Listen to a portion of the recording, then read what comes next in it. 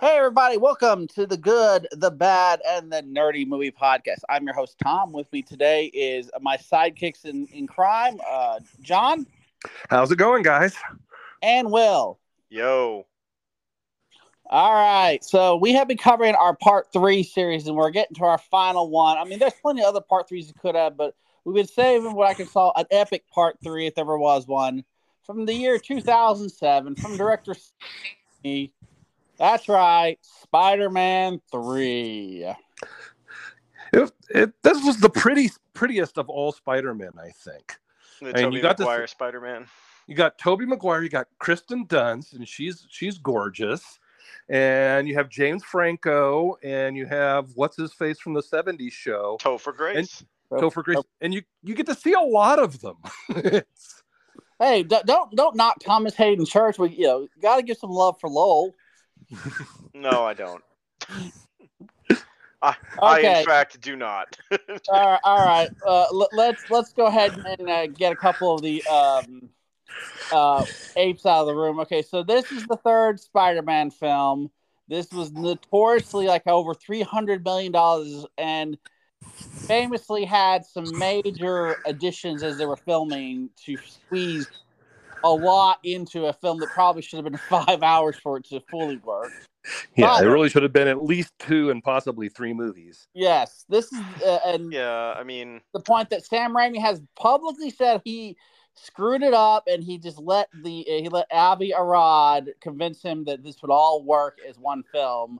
So even the director has said, I didn't make a good movie. And let's be honest, this is also the guy who directed some great movies and some awful movies. So when he says he didn't make a good movie, you know there's something coming up. So all right. I think I need to emphasize the history behind this film. People don't understand. This was pre-2008. This was pre-Iron Man. Literally. This was pre-Dark Knight. This was the biggest superhero movie franchise. You had this, and you had X-Men, and you had that was kind of it in terms of mainstream superheroes, right? Yeah, there wasn't Superman going on or Batman at the time. Yeah, you had Batman Begins, but that wasn't like that had come out, but that wasn't like a super mainstream film. And Superman Returns had come out the year before, and it was awful, and it was not great. And then I thought it was awful. I thought it was better than some superhero films I've seen, but we're not here to talk about that.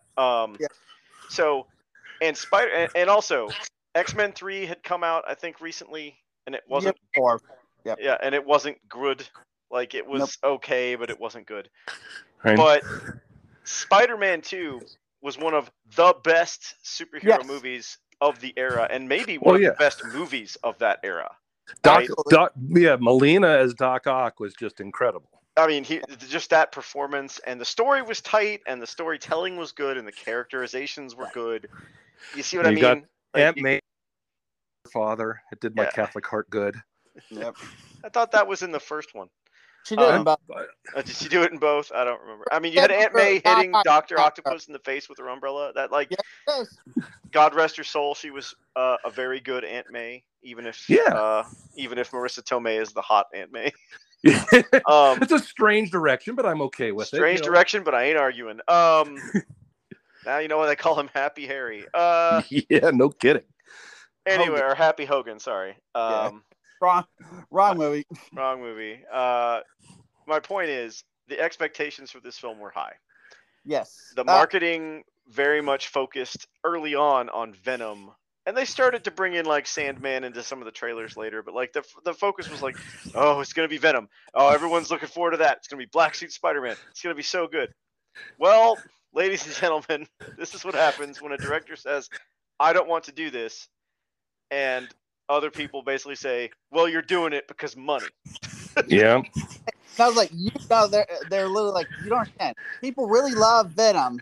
If we put Venom in 3, we'll make a lot more money than we would if we just had Man and another Green Goblin. I get that, but like, right? But it could have been a Venom movie and had no Sandman at all, and maybe maybe a little bit of Hobgoblin. Yeah, I mean, maybe a little bit of Goblin, like sort of to carry that through as a storyline.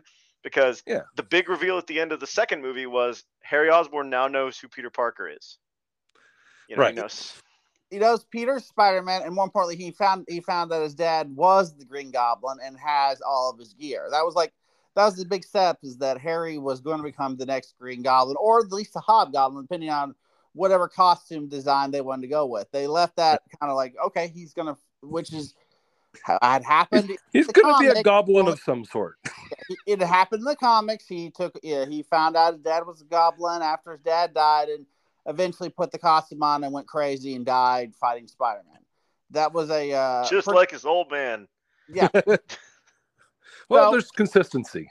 Yeah. So this film has the problem also, is that they really tried to incorporate a lot of different things, and meanwhile Marvel was forced to incorporate this also into their comics at the time. They literally put him back in the black costume during the it was the Back in Black line, which was okay. I mean, it was just so to be fair, this was not the first time he'd put on the black costume again, because in the 90s he did have a plain costume that was styled after the black costume that he wore sometimes for like stealth missions and things like that. I mean, he also had his armor costume, which was all like silver. And in this movie, not only did they decide to stuff all that in, they decided also to stuff in Gwen Stacy and Commander Stacy. There's just so much stuff jammed into this movie. But there's no reason. There's literally no reason. I was like, are they going to kill her? Nope. I mean, so the problem is they tried to put way too much into this movie for Spider-Man fans. And I mean, the problem is they people forget that Gwen Stacy was first. Gwen Stacy was the first girlfriend. The fact that the movie yes, she was. Like Betty was the first. Betty Brant was like an issue, and that was it. It was like it wasn't even a thing. It was basically he had a crush. They went on a couple dates. That was it. His first serious girlfriend was Gwen. Yeah, and then Mary Jane became his permanent. Yeah, I'm not saying his first love interest was Gwen. His first this was a serious relationship in the comics was Gwen Stacy, and then he meets MJ kind of randomly when his aunt sets him up, and then she helps him out after Gwen Stacy dies. Like that's why they start getting close. Yeah. And Harry in the comics during that time. So the movies had skipped that. So sort of back introducing it just comes off as sort of shallow. And it's such. Let's talk about the elephant in the room here. So this movie, the elephant in the room that has a terrible haircut. So Eddie. I know Eddie is bad. So Topher Grace, God bless him, does a terrible job in this, and I don't think it's his fault. I think it's the script and the directing. He's not the right. Well, they didn't have anything for him to do. They had nothing for him to do. No. He was just sort of in there to be in there, and he did like 3 things, and none of them were important to anything. And honestly, and then they kill him off at the end of the movie. No, spoilers. And then they murder him in the movie in the most egregious.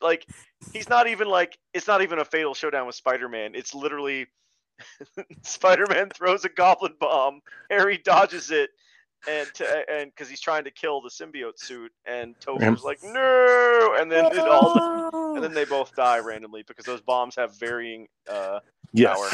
Their way of getting around the fact that there's all these other ways you can defeat the symbiote, but we don't have the Fantastic Four available in this. I mean, they did use the Sonic thing. Sound thing, yeah. They totally used that, and I mean, that's the classic story. But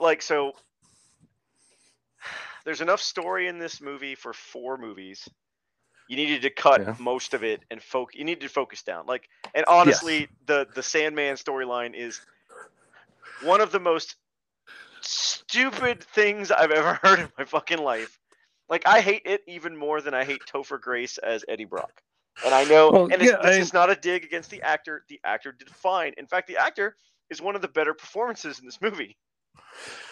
And he currently killed Uncle Ben. But he didn't. Who knew? That's the thing. Oh no, it was the other guy, I swear.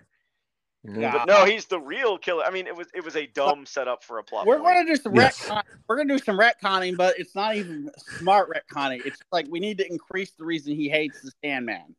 Right, Yes. like, and why? Like, Sandman's a fucking punk in the comics. He's just kind of a generic bad guy who later on kind of gets some pathos, but not because of his past, but because of stuff that happens to him in Yeah, the comics.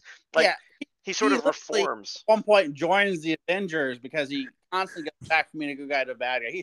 He's like constantly switching from heel to face all the time.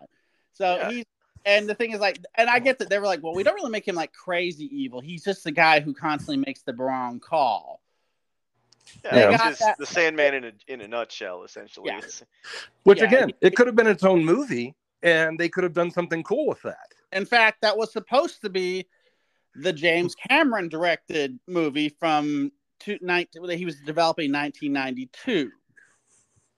So literally, that was what he wanted Spider-Man to fight the Sandman, because he was like, "Hey, we figured out how to do all this cool CGI, wet work stuff for the Abyss and for Terminator 2. Let's do it, Sandman." Yeah, this stuff works good on dinosaurs. Let's see if the CGI thing will hang around for. And the thing is, like, they literally the guy who worked on the special effects had done the test footage for Cameron 20 years early, or at least 15 years earlier. So he knew exactly what to do. So that was never like, it was expensive, but they knew exactly how to do it. Yeah. Then comes the question, then why do you need two more? I mean, you even have all these ideas that James Cameron wrote for a Spider-Man movie that they could have easily mined. No. We're gonna focus on this stuff, and then we're gonna squeeze this in. And then, oh God, there's Dr. Connors. Although they used him right, I think. No, he's just sort of a throw-in. Like, honestly, yeah, they threw him in and they had him explain some of the science on the symbiote suit, since we haven't established that Peter is a scientific genius. Which and honestly, it's a throwback to the first movie. Or is it the second? He's in the second one, right? He's in the second. Because he's the college professor. The first one, he appears in the second one. In the third, and here's the thing, they're also borrowing it from the cartoon series of the 90s, because when Peter gets the symbiote, then he goes to Dr. Connors, who tests it out and says, yes, it's a symbiote. So Connors helps him try to figure out how to control it. So they're literally curbing from the cartoon show too, which this is where it gets where the real problem is. AVI ARAD, who was the producer on all these Spider-Man movies, he was also an executive producer on the animated series. So he's taking all of his ideas from the cartoon, which, by the way, the cartoon show was pretty good, but it's a cartoon show. And they also had multiple episodes to establish these characters. And that's the other thing. In the comics, it took so the symbiote debuted in Secret Wars. It took a long time for them to reveal it was an evil aliens thing. And then and Eddie Brock debuted in another arc where, the Sin Eater arc. And then eventually they had them secretly meet up and, merge them together. And then they didn't debut them for another 6 months. Like, Marvel took their time to drop Venom in. And even then, Venom was not always was a rare appearance. Yeah, you didn't really get lots of Venom appearances. I mean, I remember the so I wasn't a reader for the first big Venom appearance. Yeah, the McFarlane one. Yeah, but I was definitely that was right before I started reading Spider-Man. But during the first Carnage arc, not Maximum Carnage, but the very first Carnage arc, Spider-Man going to find Venom to get his help was a huge thing in comics. We were all of us were like, oh my God, did you read the issue? And it was so good. Yeah, so I remember the issue, the previous time there was that famous one where he's holding a skull with Spider-Man's head, like, alas, poor Spider-Man, I killed him well. They really, Venom was the one guy, okay, if Peter's going to get killed, it'll be because Venom's, Eddie can do it. Eddie's crazy enough and wants to eat him. And they left that whole thing out, which is... yeah, I mean, probably for the best. But so Topher Grace just simply doesn't have the screen presence to be the intimidation factor of Eddie Brock. Well, yeah, I mean, he's smaller than Tobey Maguire, and I think I think if they had taken a different angle, maybe it could have worked. Yeah, there's the new movies of Venom, and it's I mean, they went the total opposite of how they want it. They went okay, we're going to Lethal Protector. We're going to have him, be Eddie, reporter / angry buff dude. I mean, they cast the right choice for Venom this time. The movies are okay. Right. But they made some right casting with Tom Hardy. But it's a weird. By the way, it is kind of hilarious. If you're named Tom, you have a good shot to be in a Spider-Man costume these days. So it's true. So I have my fingers crossed they're going to call me. And I know we're dancing around the plot lines, but guys, it's not that important. Spider-Man does Spider-Man things. The bad guys don't like him for stupid reasons. Spider-Man doesn't like the bad guys for stupid reasons, and it all collides in a fucking CGI mess at the end of the film. And there's 3 musical numbers. One of them is good, one of them is bad, and one of them is okay. Which one do you think is good? The best musical number in the movie is Emo Peter walking down the street. Okay. I love them all giving him funny looks. It's clear he thinks he's the coolest thing. Well, it doesn't matter because if you look at what's going on, he's moving to the beat of the music that only the audience can hear. Right. That's why it's so fucking funny. It's because he comes out of this thing, he's wearing the sharp suit, and he starts doing this stupid dance, and everyone's looking at him like he's a crazy person because he is a crazy person. That's what makes it. And yes, it's so good, and there's so much energy. Just Tobey Maguire can really pull off some serious fucking comedy. Yeah. And he does a great job emphasizing, because you have to remember, this isn't cool Peter. This is Peter Parker giant nerd's interpretation of what a cool person is. Exactly. And it's the lamest motherfucking thing ever. And it's so good. Can we drop the other thing? It's Superman 3. It's not even Superman 3, because in that you were supposed to take it somewhat seriously. In this, you're absolutely not meant to take it seriously in the slightest. He's got he's got a stubble. He's like, I don't like. He's like, I'm a dick. He's suddenly got this weird haircut, and you're like, oh my god. I love it. He gets the plate of cookies from the girl, and it's just chowing them down.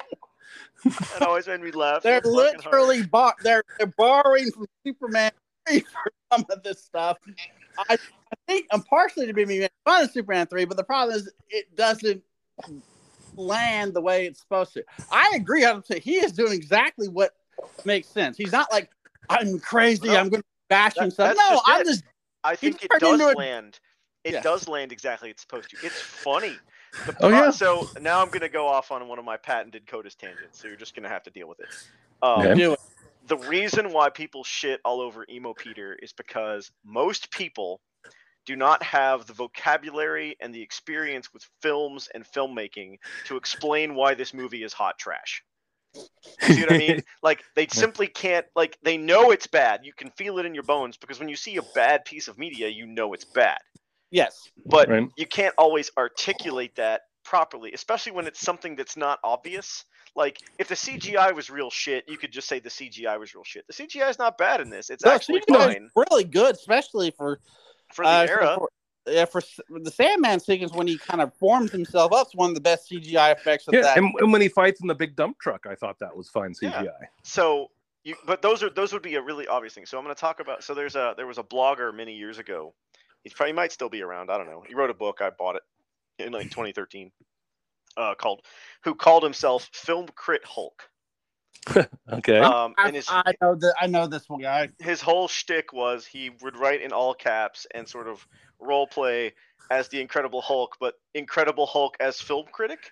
So he'd go off on these weird things. I mean, yeah, it's very funny. We're like, Hulk think this bad, but it was really funny, but it was also super insightful. And one of the things he went on about was the concept of tangibles and intangibles. A tangible thing in a movie is something that is viscerally easy to experience. He talks about how in the Oscars you could really probably change the word best to most. It's not necessarily the best picture that wins, it's the most picture, or the best editing. No, it's the most editing, or the best acting. It's the most acting. It's the stuff that's obvious and simple to understand is what the audience and a lot of people latch onto when they talk about why they liked or hated a film. Obvious things. So in this movie, the obvious thing that's wrong is not necessarily the casting or even the acting, because I think they're doing pretty good with what they've got. But the problem is what they've got is there's basic storytelling notes that this movie just fucking forgets that exist. The characters act out of character even before the symbiote suit. The characters do weird shit. The characters don't. The villains don't really interact with each other except in the most perfunctory, arbitrary way that makes no sense for the characters to do. And it all kind of comes, and it's just, plot threads are dropped, things jump all around. And honestly, the only part of this movie that's really entertaining, that does exactly what it's meant to do, is the Emo Peter sequence. Everything from when he starts being Emo Peter to when he ends being Emo Peter is actually good storytelling. It has a through line, it has a plot point, it shows the progression of the character, and the character grows from it. You get what you get out of it. However, most people know this movie is bad. What did I see in this movie? 1, it had more villains than the last one, and 2, it had the Emo Peter thing, which we didn't have in the last one. Those are the things that are different. Those must be the things that are wrong. That's why this movie is bad. Yeah, I can see that. I mean, it all boils down to there's 4 movies going on at least, and that's part of it. Yeah, and that's a failure of direction and script. Oh yeah, absolutely. It's a failure of production in general, because you do not waste all this money on stuff that's irrelevant. And yeah, you could a lot of stuff could have been cut in pre-production. This is like Raimi should have said, no, this isn't too much. We're not going to have room for all this to work. Yeah, he probably tried to, and then they said, but money, and he's like, well, I guess I have to deal with that. It should be pointed out, AVI ARAD, so here's a quick little film nerd bit. Okay, so AVI ARAD and comic book nerd worked for Ike Perlmutter. All right, Ike was the guy who bought Marvel when they were in bankruptcy and got them out of bankruptcy. Avi was the guy who went to all these places to, guess what? I've got the license for these things. Would you like to make a TV show? Would you like to make a movie? Here's the license. Yeah. He could. Marvel needs the money. Okay. And then he's like, he actually helped negotiate at the end for Sony to get the rights to Spider-Man out of the insane lawsuit, which almost went to Supreme Court over. I'm not kidding. The lawsuit over the rights to Spider-Man nearly went to Supreme Court before they finally got settled. Because let's be honest, and I don't blame him. You know, the king of the low rent movie. We know who we're talking about. He owned the rights. Yeah, Roger Corman. Roger Corman. He had the rights, and through various, because he got them through Canon, which was, of course, who made Superman 4. It's one of the great hilarious, like, who owned the rights to Spider-Man is almost worse than who owned the rights to Superman later. And if you heard about what's going on in the new Flash movie, you're like, oh no.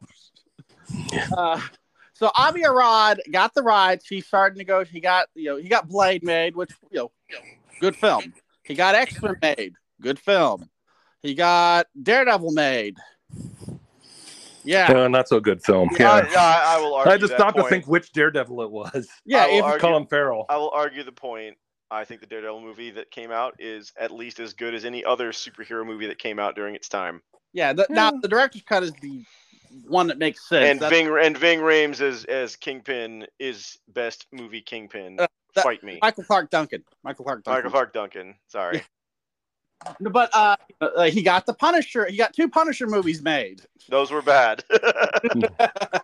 Although I do like Dolph Lundgren as the Punisher just because it's funny as hell. No, he got Elektra made. Elektra wasn't good. No. So you can see he got Man Thing made. Did he? I didn't even know there was a Man Thing. Oh, I didn't. I didn't even know about Man Thing. Oh, it was straight to video. I never heard of it. What was that, Tom? He sold the rights to Lionsgate for a bunch of random stuff. Like, they got Iron Fist, they got Punisher, they got Man Thing. Like, he's like, here's a bunch of characters nobody wants. We'll sell them to Lionsgate, and they did pump out a few films. That's where it's how the 2 Punisher films that came, the Thomas Jane one and the one with Ray Stevenson. Yeah, the point is he may be good at business, but not good at actually storytelling. Because the more he got involved, the more worse the movies got. And right after X-Men 3 comes out, it's announced he is leaving Marvel, and they've at the same time, Kevin Feige is announced as the new head of the new deformed Marvel Studios. Feige was, believe it or not, his intermediary. His job was basically to go in between the director and Avi Arad for the first few movies, and kind of is like, we don't want Avi talking to the directors. Wow. So Kevin Feige may have been secretly stopping Avi Arad from doing stuff, but he got promoted up. Right. Avi got a lot more control in the middle, and this is how we got to this film. That's amazing. Yeah, but Kevin Feige literally was like, all right, I'm gonna let me run the studio. I'll handle this stuff. And Avi was like, I'll handle Spider-Man. And he literally, when he left, he kept the rights for like another few years. So Amazing Spider-Man, Amazing Spider-Man 2 were both his productions. Which is then when they made a deal for when Kevin Feige said went to Sony like we want Spider-Man, I will produce it, keep Avi off everything. They were like happy to do so. It's literally one of like, if there's a person you can blame, it's that specific guy. Raimi said while they were making Spider-Man 2, he was like, can we start Venom in this one? And he's like, no, we don't have time for Venom. So we'll put him in this other one. Yeah, and I covered this before. The original script for Spider-Man 2 was going to include the Lizard, and it was going to set up a few other things. But yeah, because those were Avi's ideas, and they were like, "Nah, we're not going to do that." Like at one point, like the Lizard was going to help, and Doc Ock and Spider-Man were going to have to team up to stop the Lizard from killing MJ. That was going to be one of the plot twists in Spider-Man 2. Sure, because Dr. Octopus would absolutely give a shit about the girlfriend of Peter Parker and would team up with Spider-Man to save this random person who he doesn't know's girlfriend. I know. Sure, I know. that's 100% plausible. He might not like Connor. I could see you set up that Octavius thought Connor was a fucking hack. Scientist. They were trying to set that in, and like, what? Oh yeah, you'll get a kick. Originally, it was going to be they wanted Bruce Campbell to play Mysterio, and so this gag where he's constantly he was supposed to actually be Mysterio setting up his plot line for the 5th movie, not the 4th movie. The 5th movie. God. So you see the problem we're getting here is somebody keeps saying, let's build this stuff. And Amazing Spider-Man 2, the same problem happened. You got too many villains, too much stuff trying to be introduced. This is a recurring thing that happens. So this is so yeah. So what we can come back to is the problem with this film is there's too much of everything. I don't even want to use the phrase "too many cooks." Yeah. One really bad cook and 3 musical numbers. Yeah, it's like yes, there's 4 musical numbers if you count Peter dancing to I mean, does Kristen Dunst actually sing? Yes. Okay. I mean, I didn't think she was bad or anything. I was just like, why the hell do we have Kristen Dunst singing over and over again? She took singing lessons for this movie. Like she literally went and took singing lessons when they told that, and they were almost like, we didn't want you to sing well, but she's like, if I got a lead in a Broadway show, I should be singing well, and that's another thing. Right. Doesn't make sense. They don't normally fire somebody after one performance. Yeah, like I'm pretty sure your contract says no. Yeah, or they workshop it in other cities before they bring it to Broadway. So she should have actually been gone for like 3 or 4 months. It just doesn't make like I said, character motivations are all over the place. They try to rehash parts of Spider-Man 2 and it just doesn't work. I mean, it's a lot. I mean, I don't want to talk about the plot because the plot is just all over the place and it's not really important. We have kindly old Alfred coming out of the woodwork at the last minute to go, oh, by the way, your dad was a nut and was totally trying to kill Spider-Man. Yeah, good. Why couldn't you said that like 3 movies ago, buddy? Just before I pumped myself full of. Before I took all these drugs, you could. If I guess I shouldn't have done space cocaine. Yeah. Anyway, oops. But gave him great pecs, so you got that going. For you. I love to. That's the guy who plays Harry and Harry's butler is Bill Paxton's dad. That's amazing. Bill Paxton had been an actor for years, and his dad had been like, I think, shoe salesman or something. Decided he wanted to come and act like his son, and because Bill Paxton, was in a bunch of things with Sam Raimi was like, I'll cast your dad. Sure, that's amazing. Well, he has like 6 lines. I could do 6 lines, I think. Yes, I mean they were like, yeah, these pretzels are making me thirsty. Anyway, yeah. So. But again, I really must point out, people shit all over this movie for Emo Peter. Emo Peter is not the fucking problem here. Emo Peter is the one thing in this movie that fucking works. It is it. It is the only piece of this movie that makes any fucking sense and does exactly what it's supposed to do in terms of storytelling. Everything else is hot fucking trash. This is the fucking Last Jedi all over again. This is where Whoa, Hey! whoa. No. This is Rise of Skywalker. No, Rise of Skywalker was just crap. Yes. I'm talking about Last Jedi because Last Jedi specifically had parts of it that were fucking amazing and parts of it that were fucking shit. Okay. This All movie right. In that has regard, you're not now wrong. the percentages are different in this movie, but this movie has one thing that works and a bunch of shit that does not work, and that's the problem with this movie. And I can see like this movie almost killed the blockbuster superhero movie. Like it did. Like this movie, it didn't. And that's the thing. It didn't do bad in the box office. Oh no, it made over 300 million in America alone. 2007 was this weird year. Everyone talks about how great a movie year it was. It was. There were some great movies. No Country for Old Men. There Will Be Blood. You hear all the was it Knocked Up? All these great films came out that year. Earlier in the year, we had 3 huge blockbusters that were all part 3s. And I decided just to do Spider-Man 3 because I decided not to make us do the other 2, which was... So Spider-Man 3 came out in early May of 2007. Yep. 2 weeks later, Shrek the Third came out in 2000. That was awful. And then 2 weeks later, or I guess 10 days later, Pirates of the Caribbean at World's End came out. All 3 of those grossed over 300 we dodged million. The bullet. Yeah, we got of those 3. I think we watched the best one. This one is.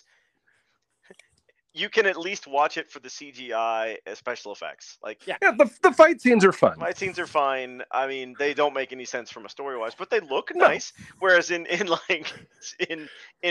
at World's End, it's just, oh my god, why is all this happening? I mean, there's again, and I will say there is one sequence in that works pretty well. It's the one where the evil British guy is walking through his ship as it explodes around him.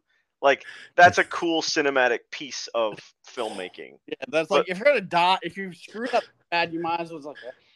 It's just a really nice little scene, but like everything around it is kind of trash, garbage, and sucks. And that's so. But see, that's the point. This is what this was May of 2007 was a very strange time. You had all 3 of these movies come out within like a few days of each other.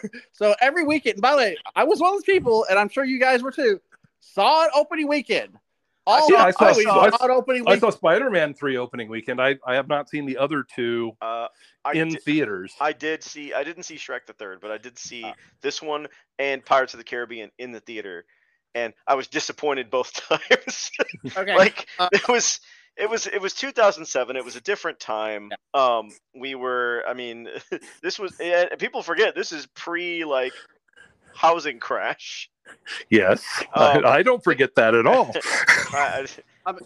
This was pre-housing crash, and like everyone was like, maybe the blockbuster movie is not the way to go here. And then 2008 comes out, and it's fucking Iron Man and the Dark Knight, right? Yeah. And it's a complete 180-degree switch. Wally. And I mean, but Wall-E wasn't a superhero movie, like. Yeah. But you had these. So up to this point, you've had a bunch of really bad superhero movies. You had X-Men 3, you had Elektra, you had Spider-Man 3, you had Superman Returns, you had you had some. Yeah, out of all those, the only one that was good was Batman Begins. And Batman Begins wasn't even that good. It was the best of the ones that had come to that point for that time frame, but it wasn't it was still kind of it was a weird movie. It was a decent movie, but it was a weird movie. And then the fucking Dark Knight and Iron Man drop, and they basically set off the new golden age of superhero movies. Yeah, the real. Yes. So anyway, but back to this piece of shit. I just really. Okay, let's instead of constantly let's each name 3 things we really liked in this movie besides Emo Peter, because I think we all agree Emo Peter. I have to have Emo Peter as one of my things because there's just not enough in this to be picking 3 more things. J. Jonah Jameson is the best. I love J. Jonah Jameson, and he is the ultimate J. Jonah Jameson because it's the same actor in every single Spider-Man movie forever. Because he nailed the fucking role to the wall, and it's amazing. Yeah. Like, I mean, he's in Toby, he's in Andrew Garfield, he's in Tom Maguire, he's in he does Miles the voice Morales. in the Into the Spider-Verse movies. I mean, yeah, he's always it. He is a character. The actor embodies the character so well that you literally cannot see anyone else in that role. And it's really scary to me because the role I saw him in previously was nothing like this. Oz. It was Oz. Yeah, where he plays a neo-Nazi rapist. Yup. If you've seen the GIF, which Raimi directed before Spider-Man, he plays like a kind of a cranky but nice sheriff in that one, and that's how he got. Oh, that's good. Yeah, so that, by the way, that's a good. If you want to see a great Sam Raimi, watch both A Simple Plan and The Gift. Those are his two low-budget, great gothic horror. American horror films. Watch those; those are really good. And then, then he spent, then he got back into this. So I'm granted, this one's, I think it's like. It's like if we can compare like Army of Darkness to this, there's some Army of Darkness issues, but nowhere near as clever. So, right. So as for three things we liked, I will 100% agree. J. Jonah Jameson is always good in these, no matter what. Yeah. I thought the way they handled Connors was fine. Yeah, Connors was fine. I won't include that on my list. Only a couple scenes, keep it small. Agreed. Something I will give praise to, like I said, I really do like the way they do the Sandman effect. Is the only CGI that really works because it's the one they had time to develop. Because when he's coming out from forming himself back from being Sand the first time, it's a really good kind of like old fashioned monster horror kind of bit. The CGI is really good. Like you see him trying to form himself. You see him getting the reaction. No, those little details are really good. And so fights, they have sequences with him. The CGI really is good. His teeth get knocked out, but they turn to sand instantly. It's like those fun details. They put it in. I agree. My third good thing, when they gave Spider-Man the key to the city and the brass band was playing the Spider-Man theme from the cartoon. Yes. That made my little 7-year-old heart do good. Yeah. That was a callback to the second movie too, where that woman on the street kept playing the theme with her violin. So it's like, yep. No matter what, the Spider-Man theme still survives. It made it to the MCU also. It's been in all of them, hasn't it? I think it was even in the I think so, yeah. ones. Yeah, it's briefly in the Amazing one. The Amazing one's trying to we're going to be very different, very more Ultimate Spider-Man, even though this was really the Ultimate Spider-Man take two. That's the other problem is all the Spider-Man movies were trying more to copy the Ultimate Spider-Man line. Well, Ultimate Spider-Man is one of the very few things that came out of the Ultimate Universe that was good. I was about to say the same thing. They're bringing it back. Oh, for fuck's sake. It was so fucking bad. Anyway. It started a new event this week in Marvel Comics, Ultimate. Yay, because what I need is sexist, racist Captain America. Oh, yeah. Oh, my God. Their Captain America made me so angry. Anyway, so my three good things, I'm going to mimic J. Jonah Jameson because I can't leave him out. I'm going to say I actually enjoyed the Harry Osborn performance. James Franco does a good job in it. It's weird, like the dialogue he's been given and the direction he's been given is kind of bad, but he kind of makes it work in some scenes, and I think he did a pretty good job with what he was given, which was not much. Yeah. I'll be honest. Yeah. Also, he and like almost every other villain die. So, shout out to my man. And then I will also say I've already mentioned Emo Peter, but apart from Emo Peter, I really liked how Betty Brant, in her one little interaction with Peter, was like, yes, we should go out. She want to shoot me. And it's so fucking dorky, and I loved every minute of it because it made me laugh really hard. So that was fun. Elizabeth Banks got the least in this movie than she did the other two movies, but she was like, I am going to milk this. I am going to make this work, and it's going to be goofy, and everyone's like, she knew what kind of movie she was in, is what I'm saying. And you can always tell when someone's having a good time, because they like the guy who plays J. Jonah Jameson, he knows exactly what kind of movie he's in. I mean, he always does, and it's always, his performance is always good. I've never seen him be bad in these movies. The same cannot be said for many people, but generally the characters they get right in Spider-Man movies are Uncle Ben, J. Jonah Jameson, and most of the time Peter Parker. Not always, see some of this movie, but then go back and watch Emo Peter and laugh your ass off. Yeah. All right. I'm gonna call him a couple. Like I said, I agree about Emo Peter. I think that part is, even though it's cringy, that's the point. You're supposed to be like, stop it, man. It's clearly a bad thing for you. I really do like like I said, I love the underground subway fight. I think that one's really good. It's short though. They really rush it, it's a shame. The fights were good. Like, that's another thing I would tack on, is the fights were good. Yeah, and the actual final fight with when Sandman's pummeling Spider-Man, once again, Venom doesn't need to be there. Like, this fight between them is really good. I will give credit. I like the sequence with where Peter's having to be fighting Harry in his new outfit, and he's not in the costume. It's just him running around in regular clothes with his. I like that idea, but on rewatch, I'm like, there's some bits I was like, this just wasn't working. But at least the idea was cool. It's like they're like, we can finally show Tobey Maguire facial reactions. So that, like I said, that idea, I like the fact they tried it.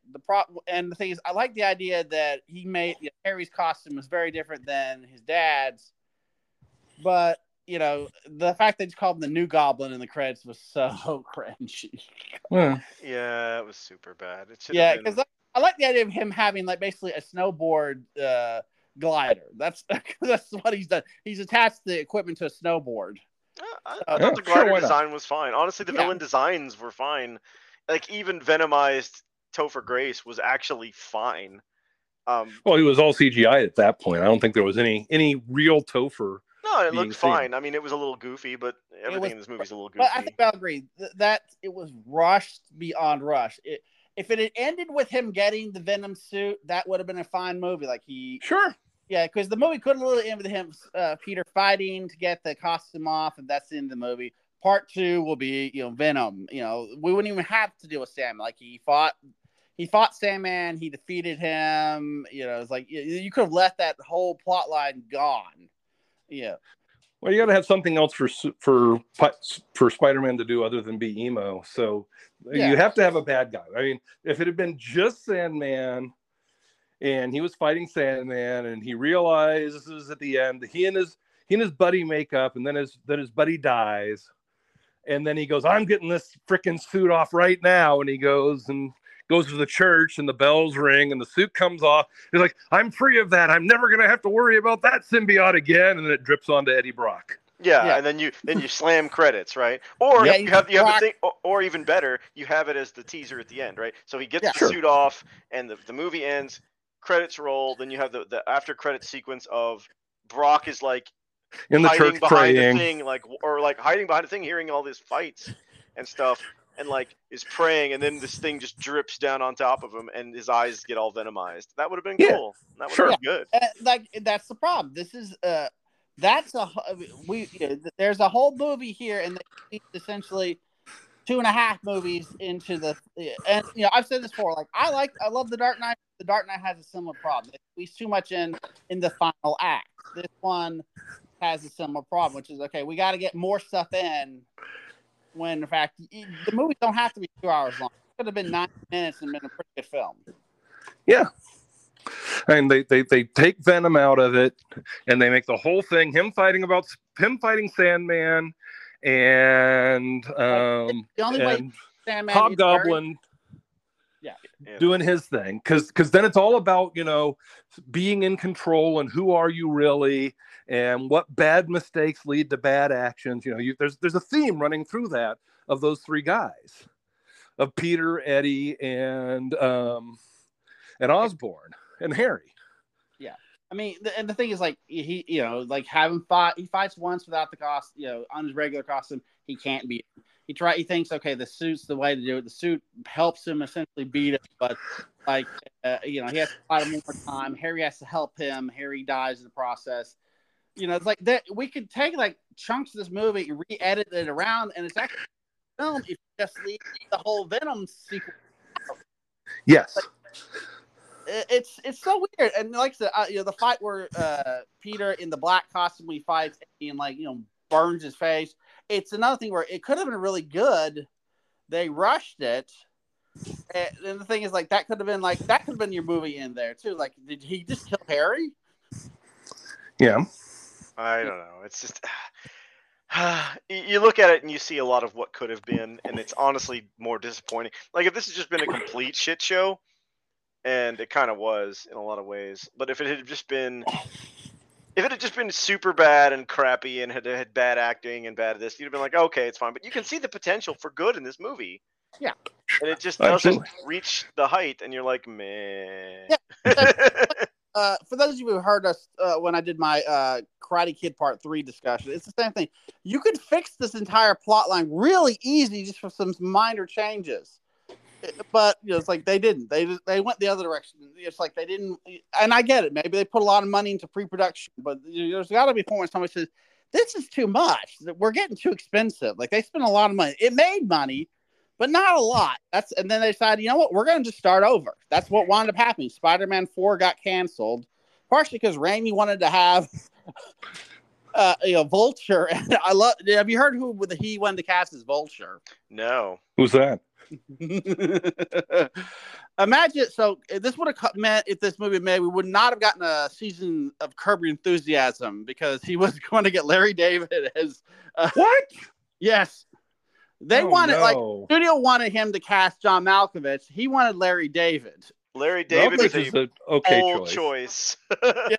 Larry David is actually a more physically accurate. Sure, but he has no villainous presence.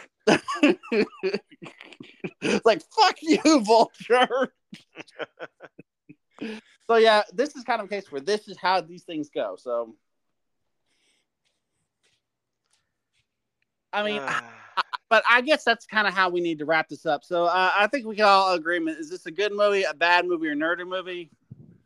I'm gonna go with nerdy. I think it's watchable. But especially if you're a comic book fan. If you're not a comic book fan, I don't think so, and that's why I say nerdy. And that's sort of where it is. Well, I'd probably argue it's nerdy, but it's like right at that edge of bad, because as John said, it is fairly watchable. It's a little cringe in places, but honestly, those are the places where it's supposed to be cringy, and that's the best part of the movie. And it does have a lot of comic references, and of course, the delight that is J. Jonah Jameson.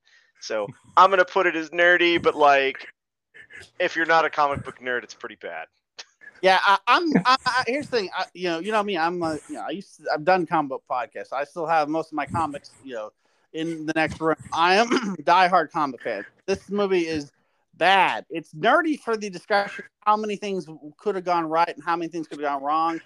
I'm definitely in the bad category, because, as we discussed, if we can fix a plot line pretty simply, but just by saying this, it's like I said before, like Kingdom of the Crystal Skull. If you cut 3 scenes out, it's a really good movie. Same thing with this one. Like, if you cut certain things out, it's a great movie. Why did they waste the time and money? So it's just like a Batman and Robin, like Batman versus Superman. When you put a bunch of crap you don't need and you waste a lot of money, it's a bad decision. It's a bad movie. So I'm going to declare this. I'll give this a bad and nerdy title. So this is what I call definitely the ultimate part 3 struggle, which is like I said, Jaws 3D, bad, but once again, we're gonna try to throw a whole bunch of new stuff in to make it different. Superman 3, we're gonna throw a whole bunch of stuff that in it just to be different. It doesn't work. Rocky 3, successfully, like we're gonna throw new stuff in, but keep it a little more tighter. So you can see the differences when you do the part 3. But when you get Spider-Man 3, it's 3 villains. Lots of effects that aren't necessary. Plot lines that go nowhere because they were trying to set up other things that they didn't do. This is, I think we can all agree, the nerdy, yes, but I'm putting the bad in front. This is a bad, nerdy film. Guys, thanks for doing this. Do you have any final thoughts? I missed the 30 boxes of comics that my wife made me get rid of when we moved. 30. Oh. I was able to hang. I had to burn one of my long boxes because it got destroyed in a leak in the attic. But ironically enough, the long box was bad shape. The comics, because they were all bagged and boarded, survived. Nice. Will, what's your final thoughts? Just how many Spider-Man movies are we gonna get now? Because I think we all get it. Well, I think we're done with Holland. I think Holland said Holland Spider-Man's over. They're gonna introduce another Spider-Man because. So this is where I go on a rant about how perpetual contracts are bad and you should never do them. Never enter into in perpetuity contract if you can help it. So for folks, things like copyright and movie rights and stuff. Yeah, so folks, if you have any comments about Spider-Man 3, please hit us up on our Facebook group, Fan Good Bad Nerdy Movie Podcast. Also look us up on Twitter, Good Bad Nerdy Movie Pod. I also need to make a quick announcement. We will be having an event coming up soon in the Knoxville area. Listener, and the details is still kind of to be determined, but we may be doing a ticket giveaway soon, so check out our social media for this, for a screening of High Fidelity. That'll be at the Tennessee Theater at the end of July. I should be getting more details within a few days, and hopefully we'll be doing some kind of promotional bit for it. And possibly Will and I, and maybe Bruce, others will be at the screening. We may have a Q&A afterwards. Like I said, all that's to be still in the we're cooking, but I was like, they're doing a fun. If you haven't checked it out, go check out Tennessee Theater for their summer movie magic. They're doing. See, I know this week coming at this is the end of June, but they're going to be doing like Captain America: First Avenger screening. They're going to be doing A League of Their Own. Following week, I know they're doing E.T. and later on, like I said, they're going to be doing a lot of cool movies the next few weeks, classic films in a gorgeous authentic movie theater. Check it out. So folks, please, like I said, I hope you guys enjoyed everything, and please just, if you get fired from a job, just be straightforward. I got fired. Yeah, absolutely. Don't wait for like 2 weeks to tell. And also, if your girlfriend is in a major Broadway show, just read the trades every now and then. Yeah. Oh. All right. So, folks, thanks for listening, please, and have a great time. And Excelsior! Excelsior. Enough said. Uh-oh. I think we lost John. Well.